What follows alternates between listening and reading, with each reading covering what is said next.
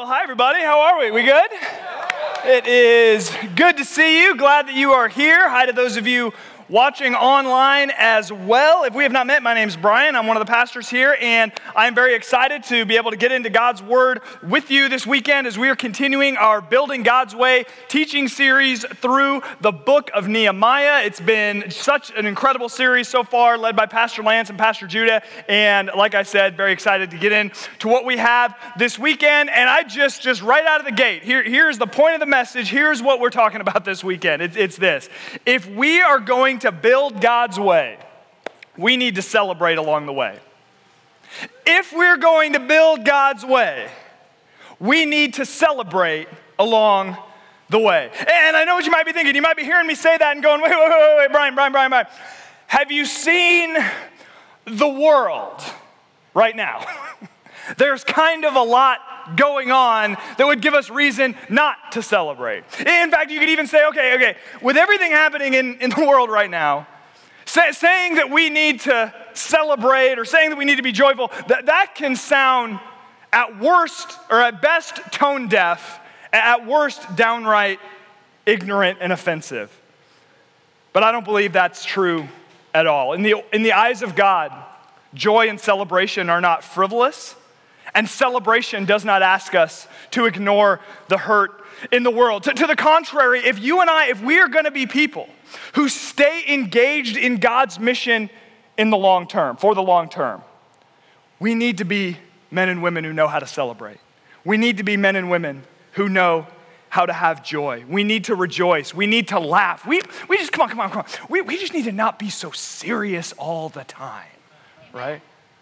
If we're going to stay walking with Jesus for a lifetime. And I think it's easy for us to forget.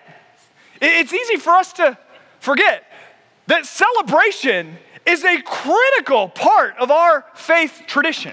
In fact, if you look back in the Old Testament, there are numerous references to feasts and festivals and celebrations that were commanded by God. It is clear, reading the Old Testament, that it is very, very important to God that his people have lots of parties. Very, very important to God that his people have lots of parties. From the beginning, God designed us to be people, don't miss this. God designed us to be people who regularly lift our heads from the day to day. Who regularly lift our heads from all that would cause us to not celebrate. And celebrate. And have joy. And God, I want to just show you briefly, God built these things into Israel's communal life. Just to give you a few examples. There was the weekly celebration of the Sabbath, where from Friday night sundown to Saturday night sundown, all work would cease, and it would be a time simply of worship and reflection, and a time to relax and remember who God is. And I'll just tell you this as a side note, I think it's really interesting to me what I'm hearing a lot of in a lot of just parts of the Christian world today, and the kind of the voices that I pay attention to, is here we are in this busy, go world that even in the midst of everything, shut down and this and that, we've all still found ways to be too busy and overworked and overstressed. It's so interesting to me. I'm hearing a lot of people talk about this ancient discipline of Sabbath keeping and recognizing the value of having that 24-hour period of time where we just say, you know what, I'm not going to work, I'm going to rest. It's almost like God was on to something. Right? But a weekly celebration built into Israel's life. And then there was the Feast of the New Moon, where at the start of every month, there'd be a day where they would abstain from work, they would make offerings, and there would be music involved. Numbers chapter 10 says they would blow a loud trumpet in celebration of God's faithfulness. And then there were annual feasts, like the Feast of the Unleavened Bread. You might know it as the Passover, which was an annual festival that lasted, by the way, for 7 days. When was the last time you went to a 7-day long party? And it was a time for them to celebrate and remember God's faithfulness to them and rescuing them from Egypt and protecting them when the plagues were going through Egypt. And then 50 days after that, there's the Feast of the Weeks, also known as Pentecost, a 1-day feast during which, according to Leviticus 23, the first fruits of the harvest were presented to God. You might know of Pentecost because in the New Testament, in Acts chapter 2, that's when the earliest believers first received the Holy Spirit. Then there's another feast called the Feast of the Booths, or the Tabernacle, that would take place in what would roughly be early October by our calendar. And this was a time when Israel, this one's a little bit weird if you ask me, but they would live in these temporary kind of primitive shelters for a week. But the symbolism was really beautiful, that they would do this to remember God's faithfulness to them to provide for their needs when they were wandering in the wilderness and had no home of their own. And if you look even in John chapter 7, there's a reference to Jesus celebrating this festival. And then my favorite Old Testament celebration is found in Leviticus chapter 15, and that is the festival of Yom Kippur, or the Day of Atonement. And there was all sorts of stuff that would happen on Yom Kippur. It was one of the biggest feast days, biggest celebration in the Jewish calendar. And we don't have time to get into everything that would happen on Yom Kippur. But one thing that would happen that I just think is so powerful, and I just love this imagery, is as part of the Yom Kippur celebration, the people would come together and there would be a goat involved, because why not? And what the people would do is they would place their hands on the goat and they would confess their sin over the goat. And then when they had finished confessing their sin, this goat now symbolizes the sin of the people of Israel. And then what would happen is somebody would take the goat and lead the goat way out into the wilderness. Because when a goat represents the sin of you and your entire community, you don't want that thing just wandering back into town, right? They'd take the goat far away, and then as soon as the goat left, what would they do? They'd have a big party. Hallelujah, God has forgiven our sins. Our sins are gone. And I just love that. And listen, we don't need to be bringing goats up in here, okay? But I love that idea of such celebration. It's a reality of the forgiveness of those sins. We don't need goats. We have Jesus who forgives our sins and continues to forgive our sins. But I think so often we sort of forget the joy of this reality of, oh my gosh, God has removed our sins from us. I love the joy in the Yom Kippur celebration, and it's such a beautiful foreshadowing of Jesus who is the permanent and eternal sacrifice for us. And that doesn't even include other ordinary celebrations and observances. It seems like every month, in addition to your Sabbaths and your new moon, every month there was some sort of festival for Israel to celebrate. My point is simply this: God built celebration over and over again into Israel's normal rhythm of life. God loves a good party, and he wanted to make sure his people had plenty of them. In fact, if you're using the app or you're taking notes, here's your fill in the blank. It's simply this: don't forget to celebrate. Don't forget to celebrate.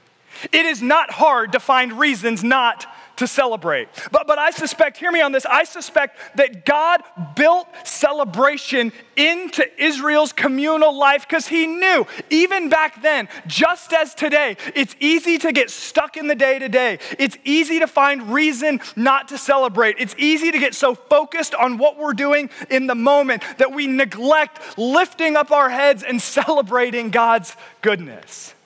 And he knows, listen, he knows if we're going to stay with him for the long haul. He knows if we're going to be healthy for the long haul. He knows if we're going to grow spiritually for the long haul, we have to have times of celebration. It was true in Old Testament times. It's true today. I know it's been a hard year, but don't forget to celebrate. Yes, there are serious things in the world, but don't forget to celebrate. If we're going to build God's way, we need to celebrate along the way. Now, I want to turn your attention to the book of Nehemiah. So if you have a Bible or a Bible-equipped mobile device, I want to invite you to open to Nehemiah chapter 11. And what we're going to see in this text is the people of Israel taking time to celebrate. So much of the book of Nehemiah centers around Nehemiah's effort to rebuild the wall around Jerusalem. And if you haven't been here, or you've missed a few weeks, or you just need a little catch up here where we are in the story, again, the book of Nehemiah is all about Nehemiah's effort to rebuild this wall. And now the wall has been built. God's word has been read. The people have committed themselves to be faithful to their covenant relationship with God. And then chapter 10 ends with a communal commitment to say, hey, we are not going to neglect God's house. So here's what I want to do for the remainder of our time together, is I want to walk through this passage and I want to see what's going on in the text. And then we're going to spend some time talking about the serious benefits of joy and celebration. Because if we're going to build God's way, we need to celebrate along the way. So here we go, Nehemiah chapter 11, verse 1. Now the leaders of the people lived in Jerusalem, and the rest of the people cast lots to bring 1 out of 10 to live in Jerusalem, the holy city, while 9 out of 10 remained in other towns. And the people blessed all the men who willingly offered to live in Jerusalem. Here's what's going on. The wall has been built, it's been restored, and now everyone needs to decide, okay, who's going to actually live in the city, and then who is going to live outside the city where things like agricultural work, farming, that sort of thing got done. So they're determining who's going to live where. And then if you look at the rest of the chapter, it is a very detailed list of who ended up living where. There are a lot of names on this list, and they are very difficult to pronounce. And I am not going to attempt to pronounce them for you because I'm pretty sure you did not come to church or log on today to hear me read the Jewish phone book. That's just not going to be good for anybody, right? But it's a very detailed list of priests and Levites and gatekeepers and other officials and where they ended up. And then starting in verse 25, it talks about the villages where different tribes settled outside the city. And then if you look over to chapter 12, there are still more names that are difficult to pronounce and names that I will not be reading to you. You're welcome. But there's actually something beautiful that these names represent. So I'll read a few names just to help you see this. It says at the start of chapter 12, these are the priests and the Levites who came up with Zerubbabel, the son of Shealtiel, and Jeshua.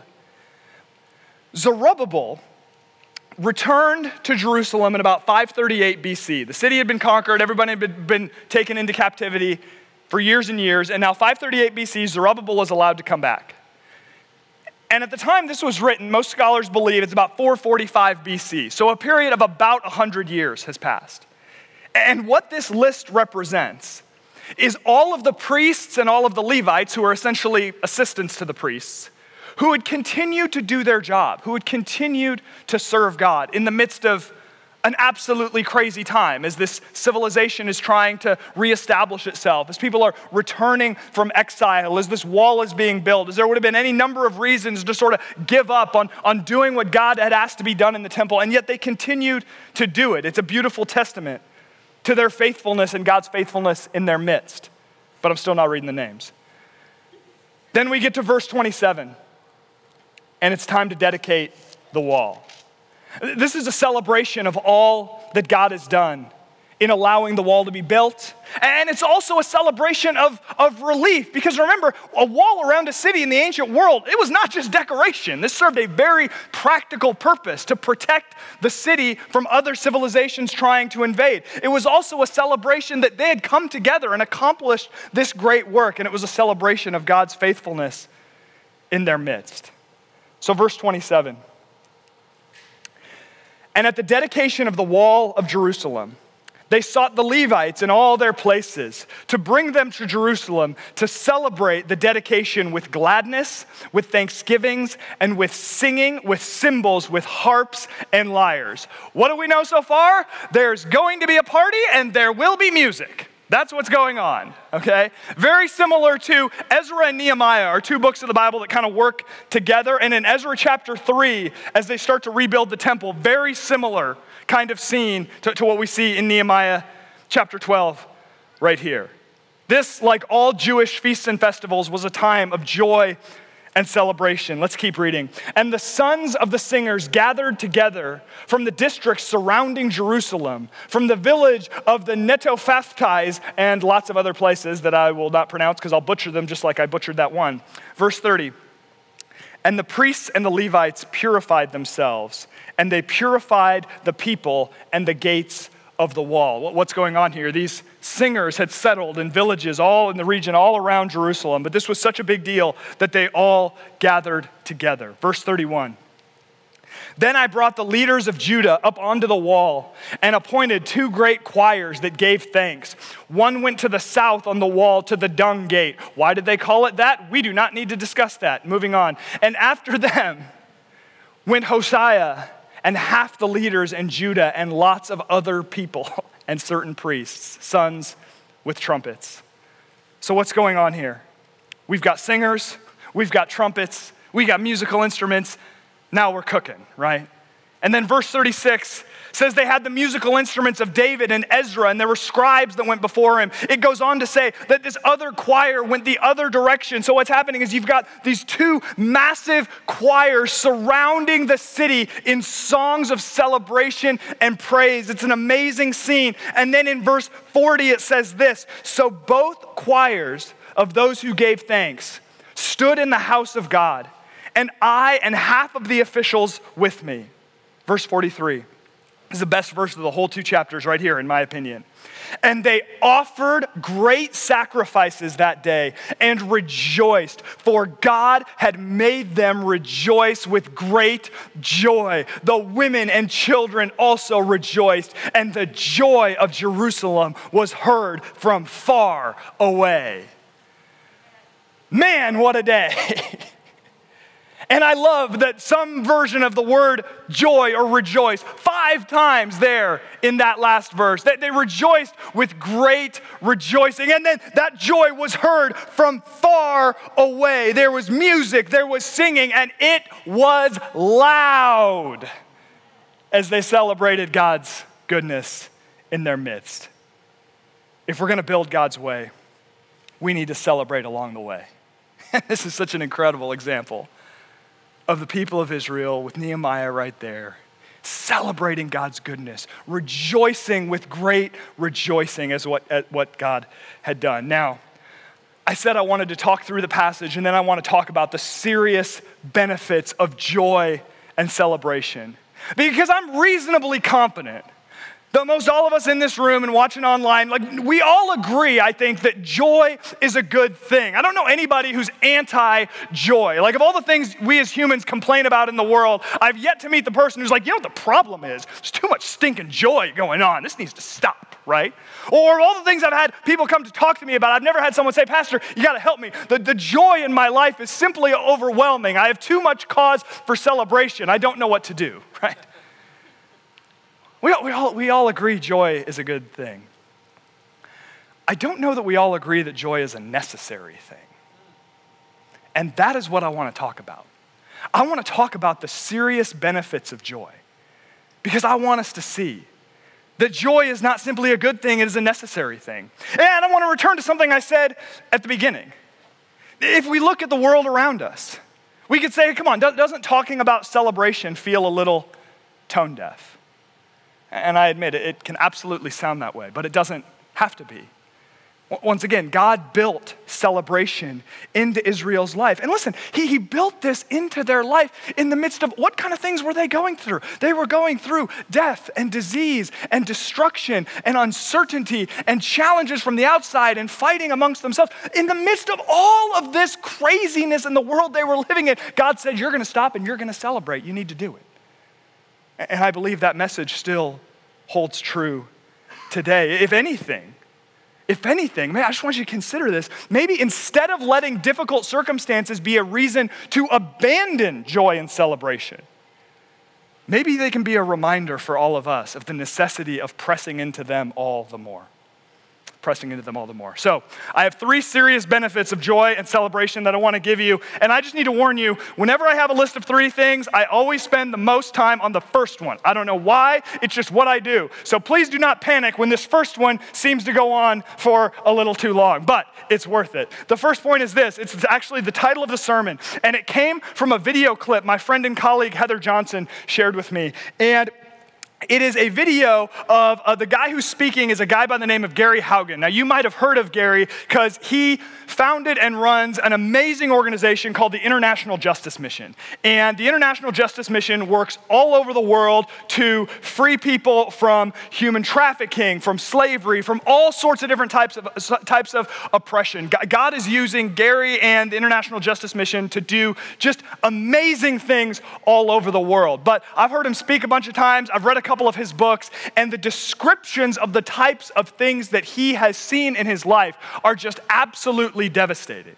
So if there was ever a person that I would say could have a free pass to say, you know what, there is too much serious work to be done in the world. There's just too much hurt. There's too much pain. We cannot be wasting time on joy and celebration. There is simply too much to do. If there was ever anybody who I'd say, yeah, okay, they could maybe have a pass to say that. I get it. It would be him.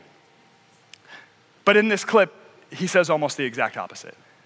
He's speaking at an event in the Bay Area a couple of years ago. And he said that we have this misconception when it comes to engaging suffering and injustice in the world, in the church. He says that we have this sort of martyr complex where what we think would make Jesus really happy is if all we ever did was work, if all we ever did was just try to serve, and we never had any fun, or if we did have fun, at least we felt guilty about it, and we just made ourselves miserable in Jesus' name, that this is somehow what would make Jesus happy. And that, of course, is not true. Gary says, Jesus actually wants us to enjoy our lives. Because while there is absolutely darkness and injustice in the world, God has made a good and beautiful world, and there's evidence of that goodness all around us. And then he said this. I love this line. He said, joy is the oxygen to do hard things. Joy is the oxygen to do hard things. And he said, listen, if we are going to be people who stay engaged in God's work in the world for the long term, pardon the cliche, but life is a marathon, not a sprint. If we are going to stay engaged in God's work for the long term, he said that in order to do that, we need to develop, he called it the spiritual discipline of coming up for air for joy. We need to come up for air for joy.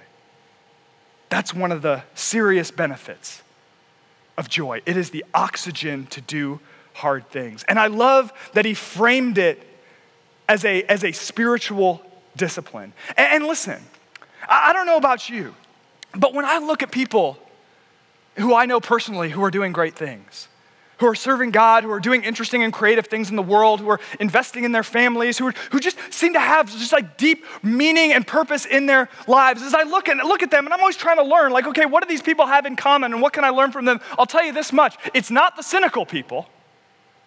If joy is the oxygen to do hard things, I think cynicism might be the carbon monoxide, right? Amen. And it's not the angry people.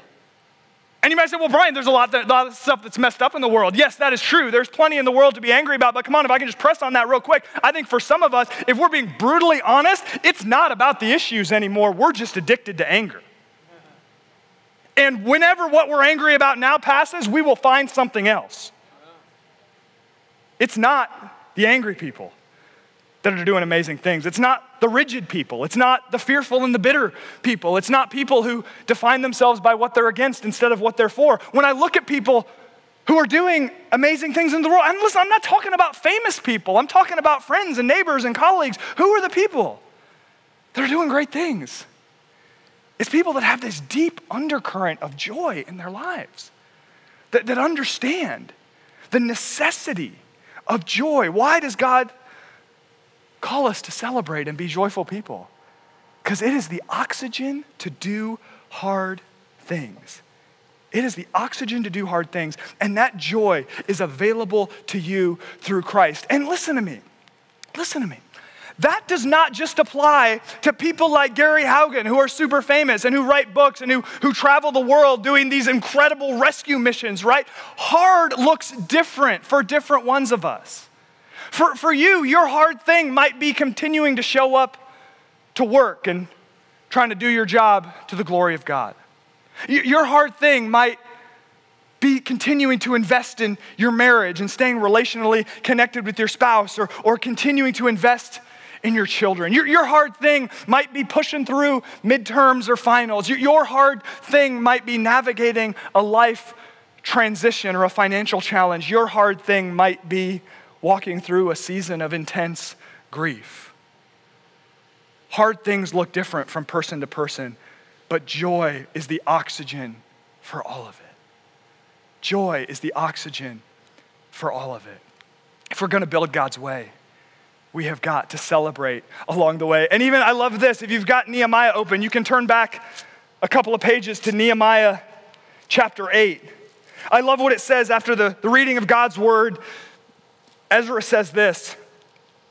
It says, then he said to them, go your way. Eat the fat and drink sweet wine and send portions to anyone who has nothing ready. For this day is holy to our Lord. And do not be grieved, for what? The joy of the Lord is your strength. There is strength that comes from God's joy. And it's the oxygen to do hard things. About a week and a half ago, I had to drive down to Central California for something. And I didn't need to be where I needed to be until the later part of the afternoon. And where I had to be was somewhat close enough to Yosemite National Park, which is one of my favorite places in the whole world. So I decided, you know what I'm gonna do? I'm gonna wake up early, I'm gonna drive down to Yosemite, and I am gonna climb Yosemite Falls before I go do my thing I have to do. So I got up, I was out of my driveway by before 6 a.m., I drove down to Yosemite, I'm on the trail by 10 a.m., and I was so happy to be there. And something you gotta understand about me is, first of all, I just love being outside. I mean, time on the trail, time outdoors, that is just medicine for my soul, and I connect with God very significantly when I'm out there. And I'll just be real with you, just in my world, my season of life, I spend a lot of time waiting. I spend a lot of time slowing down, right? So I'm getting to Yosemite, I'm thinking, okay, through winter and COVID and everything else, I've spent way too much time indoors. I am here at one of my favorite places in the world, and we're gonna go do this thing. And if you're unfamiliar with the climb to Upper Yosemite Falls, it is not a very long hike. It's only about 3.5 miles up, and then of course 3.5 back down. But it is a beast. It is 2,700 feet of climbing. It is uphill, all right? So, but I'm excited to do this hike, and I start going, and I am huffing. I am like walking, I'm charging up this thing, and I'm kind of a fast walker anyway, and again, I'm like, nobody to wait for, I'm just out here with me, I'm going. And I'm going up the trail, and I'm huffing and puffing and doing my thing, and about a mile into the hike, there is this beautiful overlook right at kind of the edge of a switchback where you can look out and you have this just incredible view of Half Dome, one of the most iconic monuments or landmarks, I should say, in the entire park. And there's this beautiful view of the valley. And I just want to show you, this is how I walked by that overlook during my hike. It was like this. And immediately back up the other way. I was like, oh, that's nice. And I just kept going. But I got like 6 or 7 steps past the overlook, and I sort of had one of those like little internal conversations, right? Where I'm like, wait a second. It's like, Brian, you know the point of this is to enjoy it, right? Like, the point isn't just to get to the top. Like, you're here voluntarily, and you say you like this. Like, why not enjoy the view? So I stopped, and I walked back. And I took a breath, and I enjoyed the view. I even took a picture, sent it to my wife. Look how beautiful this is, right? And then when I kept going, I had a little extra spring in my step. Now, part of it was just because I had rested. But part of it was just the beauty of that moment of all I hear is the sound of my own breath, and all I see is God's creation in front of me in one of my favorite places in the world. Just that moment of just quiet reflection and enjoyment motivated me to keep going, motivated me to get to the next one, motivated me to continue to do the work, right? And see, I think that some of us, we live our lives as if the point is just to get to the end. That the point is just to work. When God's going, listen, I've made a good and beautiful world, and it's okay for you to enjoy it. The point isn't just to get to the top. The point is to enjoy God and his goodness along the way. Yes, there is work to do, but again, God built partying and celebration into the rhythms of Israel's community life. And some of us, listen, let's just be real honest, some of us, we are really good at spiritual disciplines like Bible reading and prayer. And don't get me wrong, those spiritual disciplines are incredibly important. But we're not great at the spiritual discipline of smiling. Or we're really good at the spiritual discipline of service. We have a heart to serve others, and that's fantastic. Like, God bless you. Keep doing that for God's glory. But we could probably benefit from growing a little bit in the spiritual discipline of celebration. Because what we miss is that it's joy and celebration that provide the oxygen for hard things. Just, you take a minute to enjoy the view, you're ready to keep going, right? See, this works, even in like team or staff or those types of environments. A team that knows how to party will be better equipped to serve. I really believe that. A team that knows how to laugh together and have a good time will stick together when it's time to get to work and things get hard. So number one, joy is the oxygen to do hard things. And whatever's going on in your life, I hope and I pray that you leave here with a deeper desire to look for opportunities to celebrate and express joy in your life and not see those as sort of frivolous extras, but see them as beautiful gifts from God. And number two, joy sustains us in hard times. Joy sustains us in hard times. I alluded to this earlier. It's tempting to say, come on now, we can't have joy. There's too many hard things in the world. And listen, if you're in a place where what you're walking through, you're just going, what I'm walking through right now, it is tragic, it's traumatic, what I'm going through, it's just too much. I'm having a really hard time having joy in this moment. The last thing I want you to do is leave here going, well, I came to church sad, and I left sad, but also feeling guilty about it, right? Like, no, that is not the point. We spend the whole month of January talking about lament. There is a time and a place for that. But I also believe that it is in moments of sorrow when we need joy the most. We need to be reminded, the words of Psalm 35 and 6, sorrow may last for the night, but joy comes with the morning. As we're in that night of sorrow, joy reminds us that morning will come. I think about the words of Paul writing in prison, those famous words in Philippians chapter 4, rejoice in the Lord always, I say it again, rejoice. I think about one of my favorite verses in all of Scripture, Psalm 16:10. I quote it all the time, where the psalmist says, you make known to me the path of life. In your presence, there is fullness of joy. It's not in your presence when everything in my life is perfect. In your presence, that there is fullness of joy. I was reading this book this week, and the author put it this way. He said, joy lives in the shadow of the cross. That joy is not some Pollyanna, pie in the sky thing, but joy lives in the shadow of the cross. Or one other thing this author said is I love this way of putting it. He says that what joy does is joy keeps pain moving. See, so many of us, we live in this world where we try to make everything like it's either this or that. Like, do we have joy or are we in pain? Yes. Here's what joy does. Joy does not deny our pain. Joy does not trivialize our pain. Joy does not try to make pain out to be any less difficult than it is. What joy does, this author put it so beautifully, is that joy causes us to not get stuck in our pain. What joy does is it keeps pain moving. So there is a time for grief. There's a time for sadness, and some of that might even linger. But what joy does is, again, it keeps pain moving. That undercurrent of joy allows us to not be trapped in our pain. See, joy is not only the oxygen for hard things, it's our sustenance in hard times. And if we believe that joy is only possible when everything is perfect, well, there is a place called heaven where we will have that joy, but we will not be able to have it in this life. And I don't believe that's what God wants for us. Because even God's word says, famous passage in Galatians chapter 5, that joy is a fruit of God's Spirit.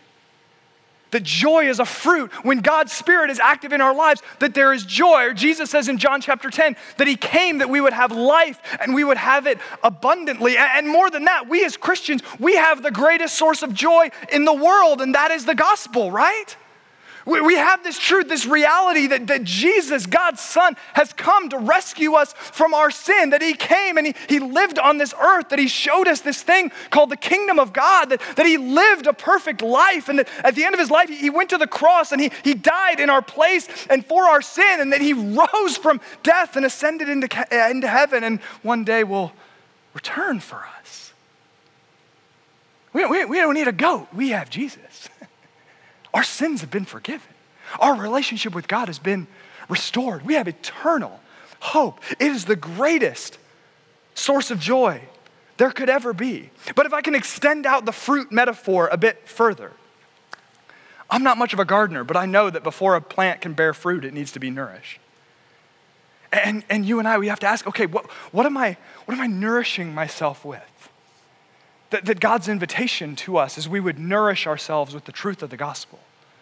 That we would root ourselves in the soil of the gospel, to be reminded of God's truth, to be reminded of all that Jesus has done for us, so that the fruit we bear is joy.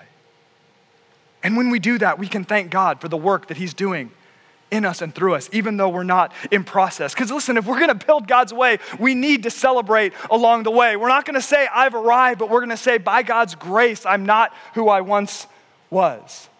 And by God's grace, I have joy in my life that comes from his Spirit. Now, earlier in the service today, we sang that beautiful song, My Hallelujah, and to have Becky and Steve here to share all that they have walked through, and God, just amazing and so powerful. And that song fits so perfectly with what we're talking about this weekend. That word hallelujah literally just means praise God. And I love those lyrics. What can take away my hallelujah? No darkness can contain my hallelujah. Your cross, Jesus, has made a way for my hallelujah. Why do we sing those words? It's not because they're clever. We sing them because they are true.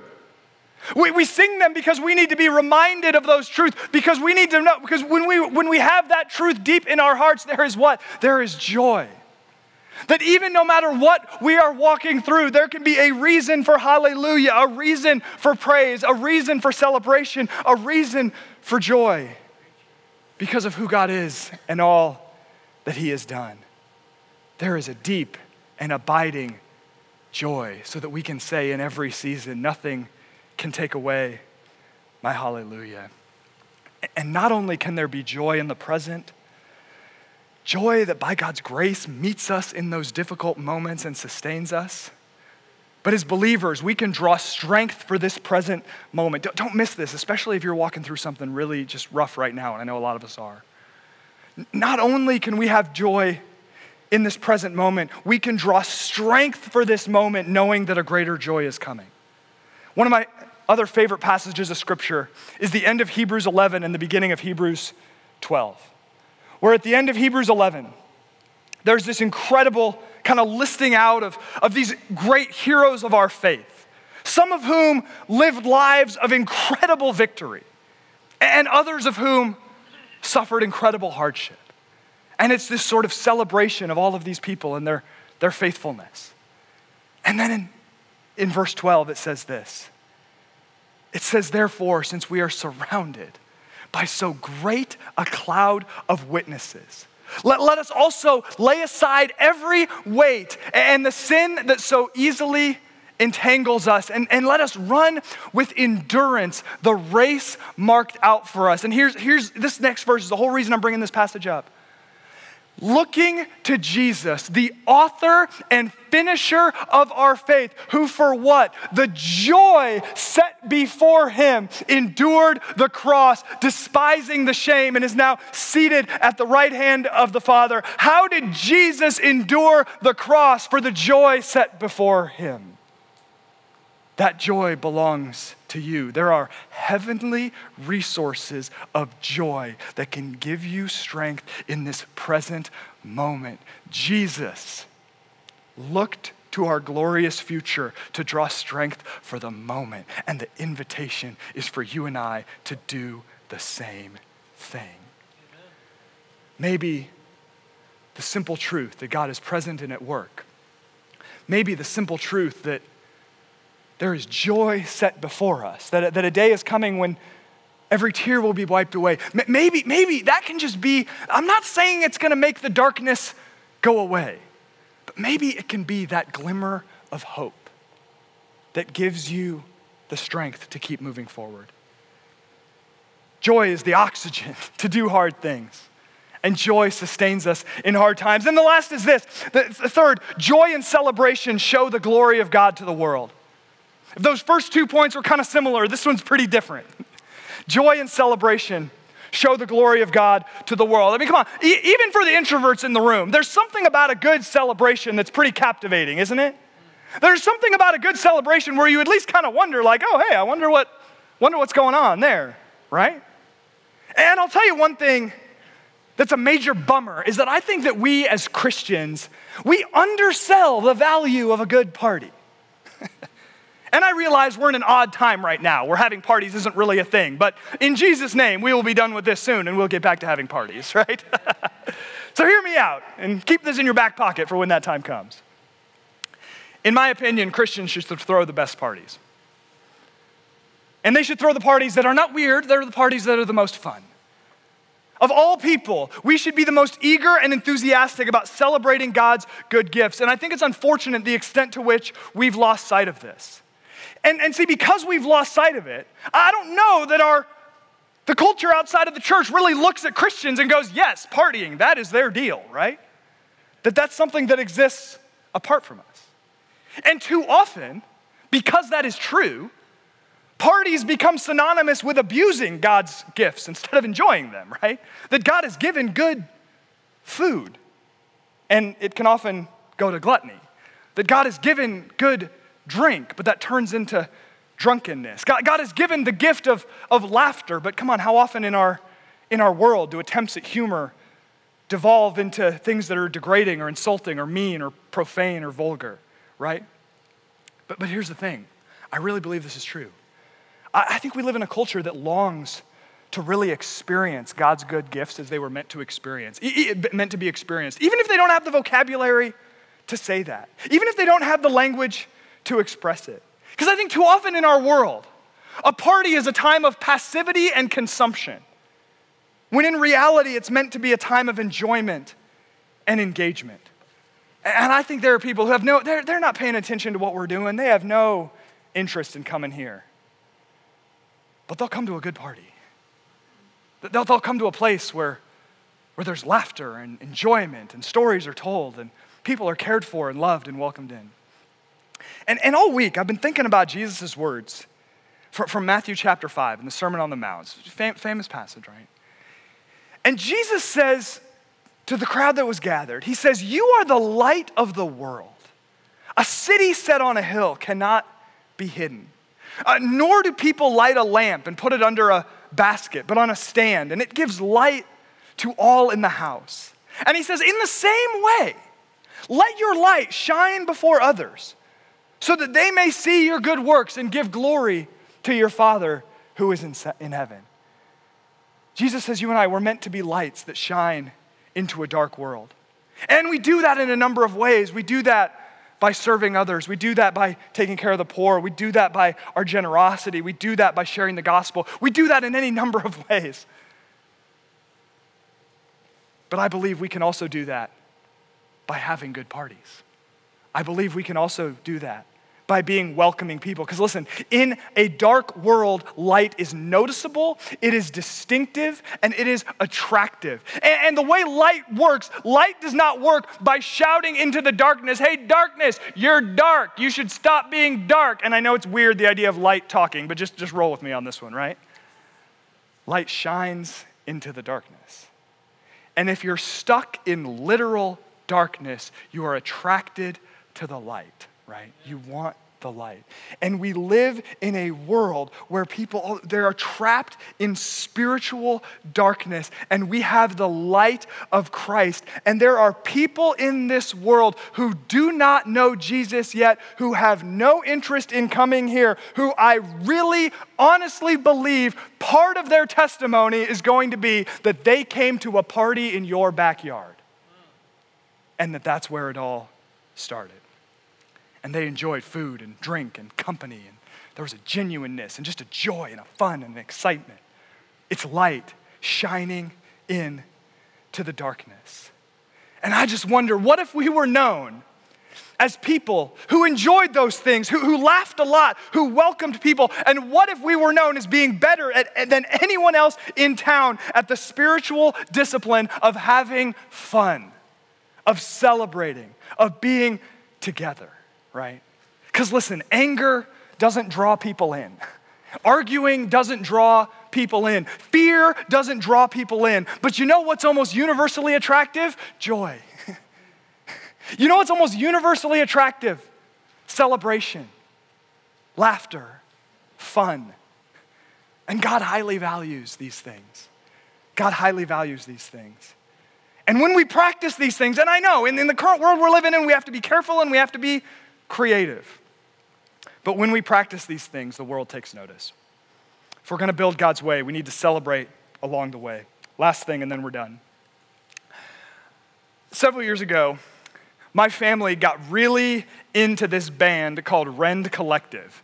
They are, you maybe heard of them, they're just this really fun kind of Christian Irish folk band, and their music is amazing, and their lyrics are fantastic, and we were just all Rend Collective all the time. Alexa's playing Rend Collective, it's in the car, it's everywhere. My kids who were like real small at the time are like playing Rend Collective songs on Guitar Hero guitars, like the whole deal, right? So 5 years ago or so, they came through town, so my wife and I went to their concert, and it was fantastic. We're having a great time, we're worshiping, we're celebrating, everyone's smiling, there's hooting and hollering, just the whole thing was just phenomenal. And I'll never forget, in between songs at one point, one of the members of the band says in this beautiful Irish accent, which I will now attempt to imitate in a manner that would make my Irish ancestors very upset at how poor it is.